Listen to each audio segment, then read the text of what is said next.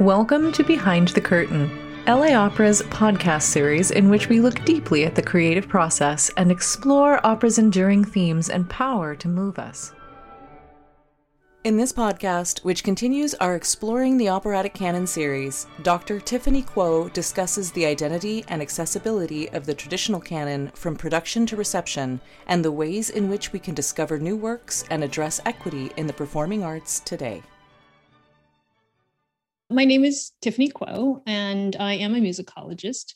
My specialty is in 20th century and 21st century operas. And so just sort of by default, they're not within the canon per se, right? So if we think about opera, we really think in terms of like Monteverdi to maybe, I don't know, Shostakovich, Stravinsky.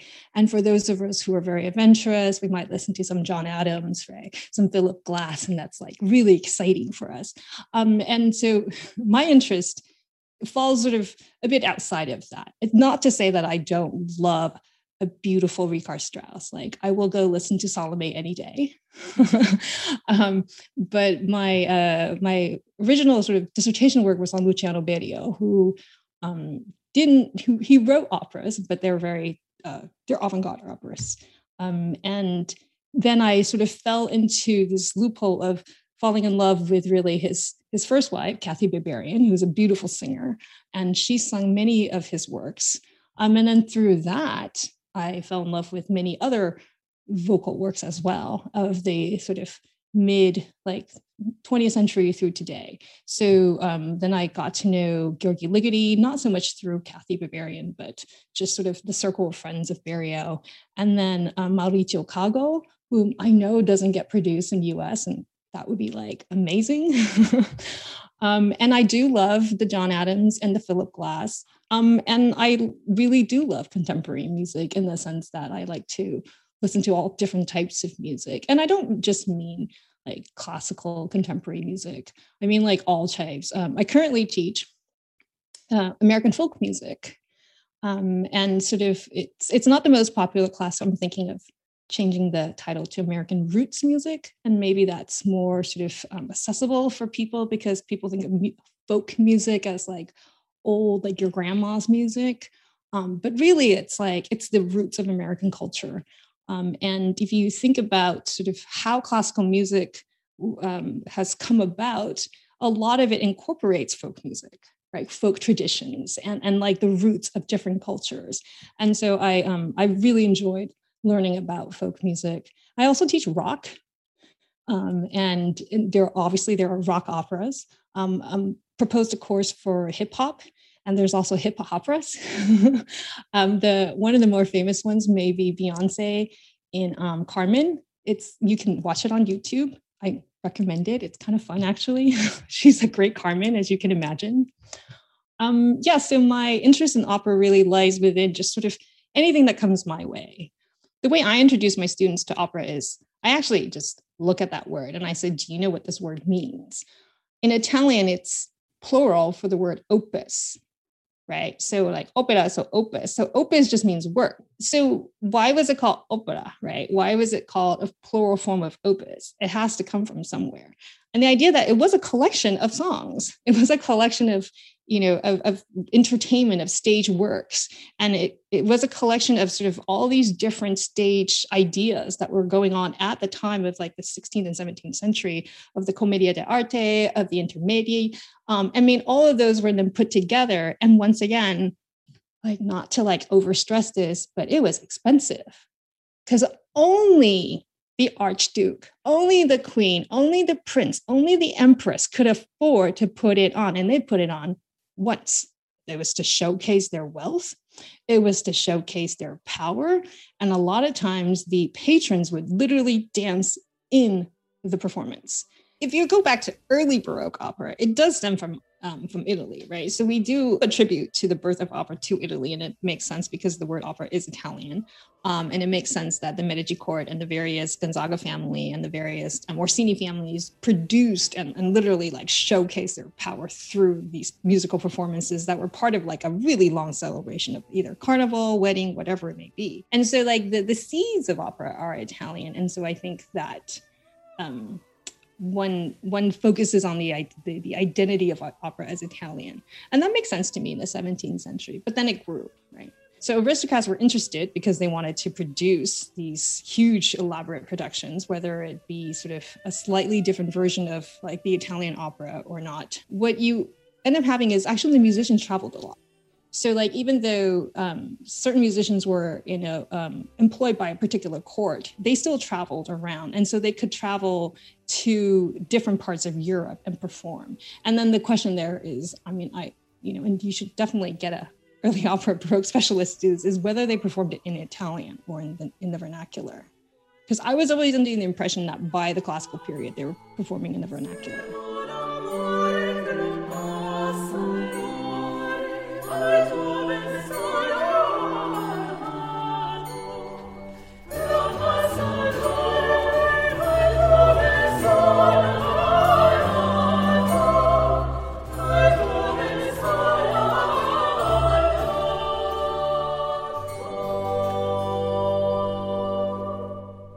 So once again, if opera is so expensive to produce, it's to show the privilege of the society that we're in.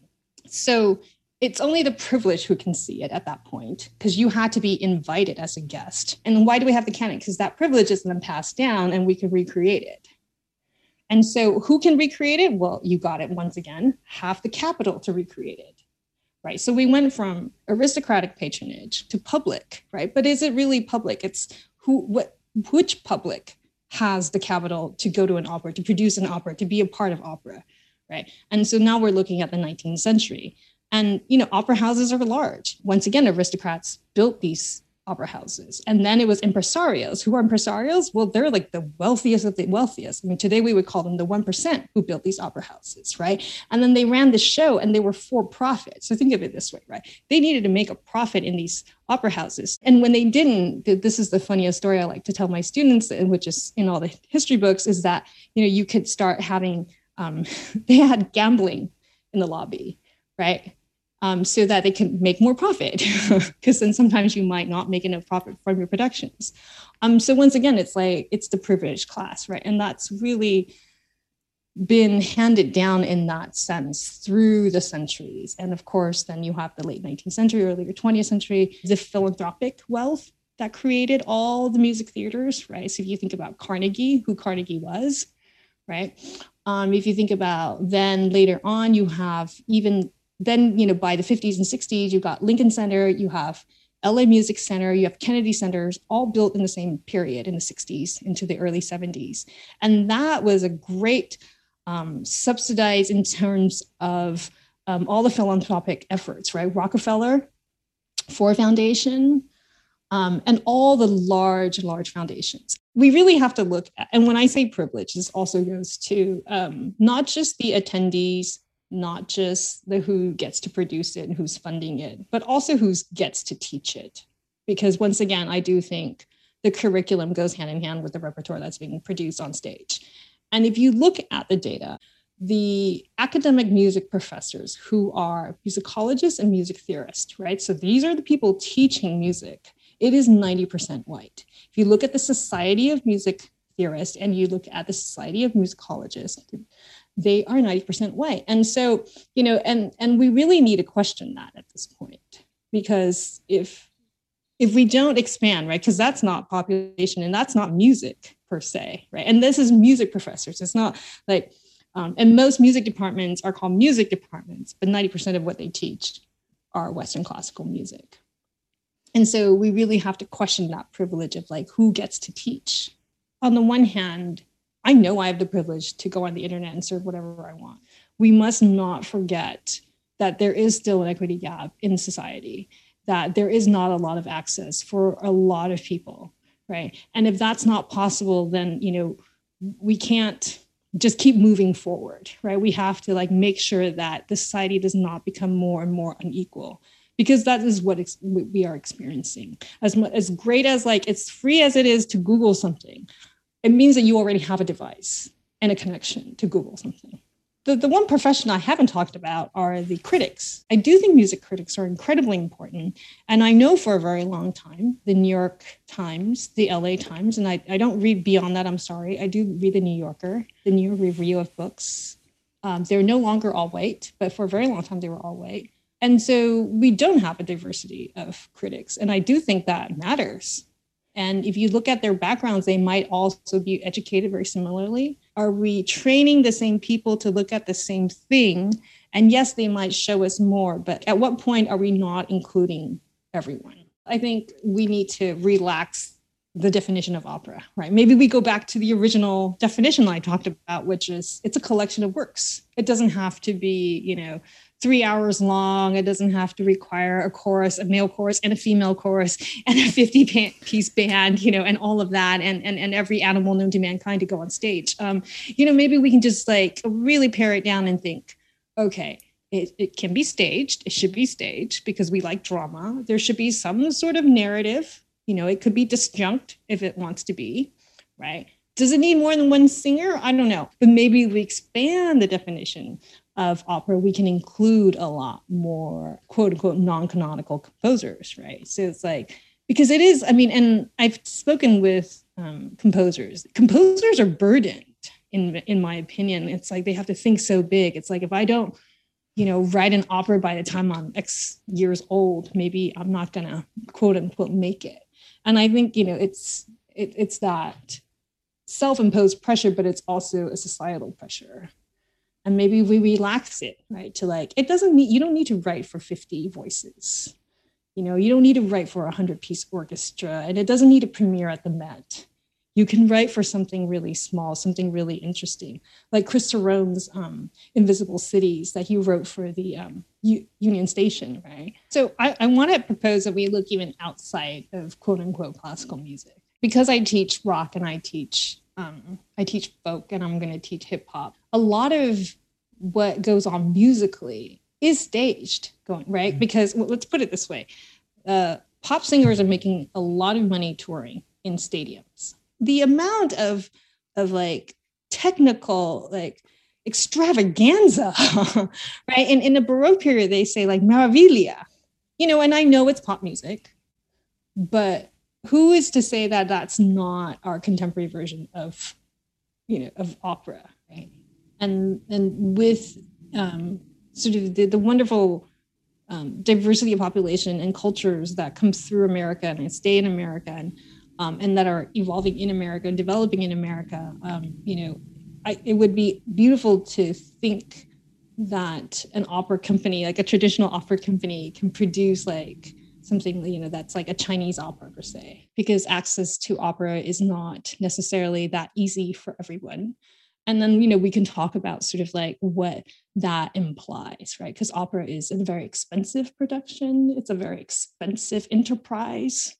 And therefore, it might be that producers and opera companies don't want to take the risk, right? And so if there's no risk involved, then productions tend to be the same because productions are hard to come by, right? You have to think everything in terms of the set and the costume, and down to the stagehand, to the performers and all the singers.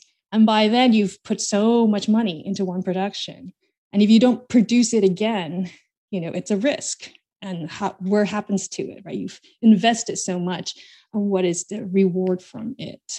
I know today in the more international setting, productions are shipped across sea, which is really awesome. And I know that LA has shared productions with other cities and within the country as well as I think abroad. So that, can sort of decolonize the canon, as it were, in opera, or loosen the boundaries of this sort of canonic opera so that we can be more inclusive of different cultures. You've been listening to LA Opera's Behind the Curtain. If you've enjoyed listening to this podcast, you'll want to make sure you don't miss an episode. Please subscribe and leave a rating or review on Apple iTunes, Google Play, or wherever you listen. Remember to share with your friends on your favorite social media, and we'll see you at the opera.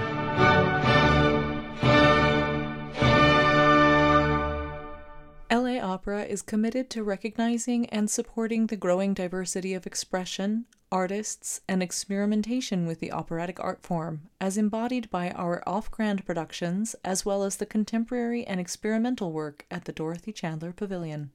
We still have a lot to look forward to in 2022, and we hope you will join us for our upcoming productions, as well as an exciting new season this fall that will be announced in early February.